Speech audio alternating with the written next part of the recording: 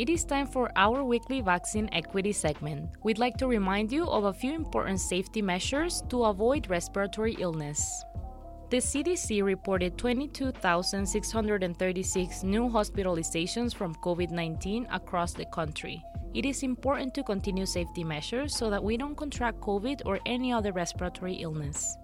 Remember, vaccinations are one of the best ways to protect yourself from serious illness, hospitalization, and death.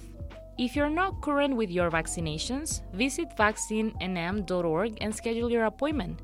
Again, that is vaccinenm.org. Make sure you stay safe and protect your community by washing your hands frequently, wearing a KN95 mask, and practicing social distancing.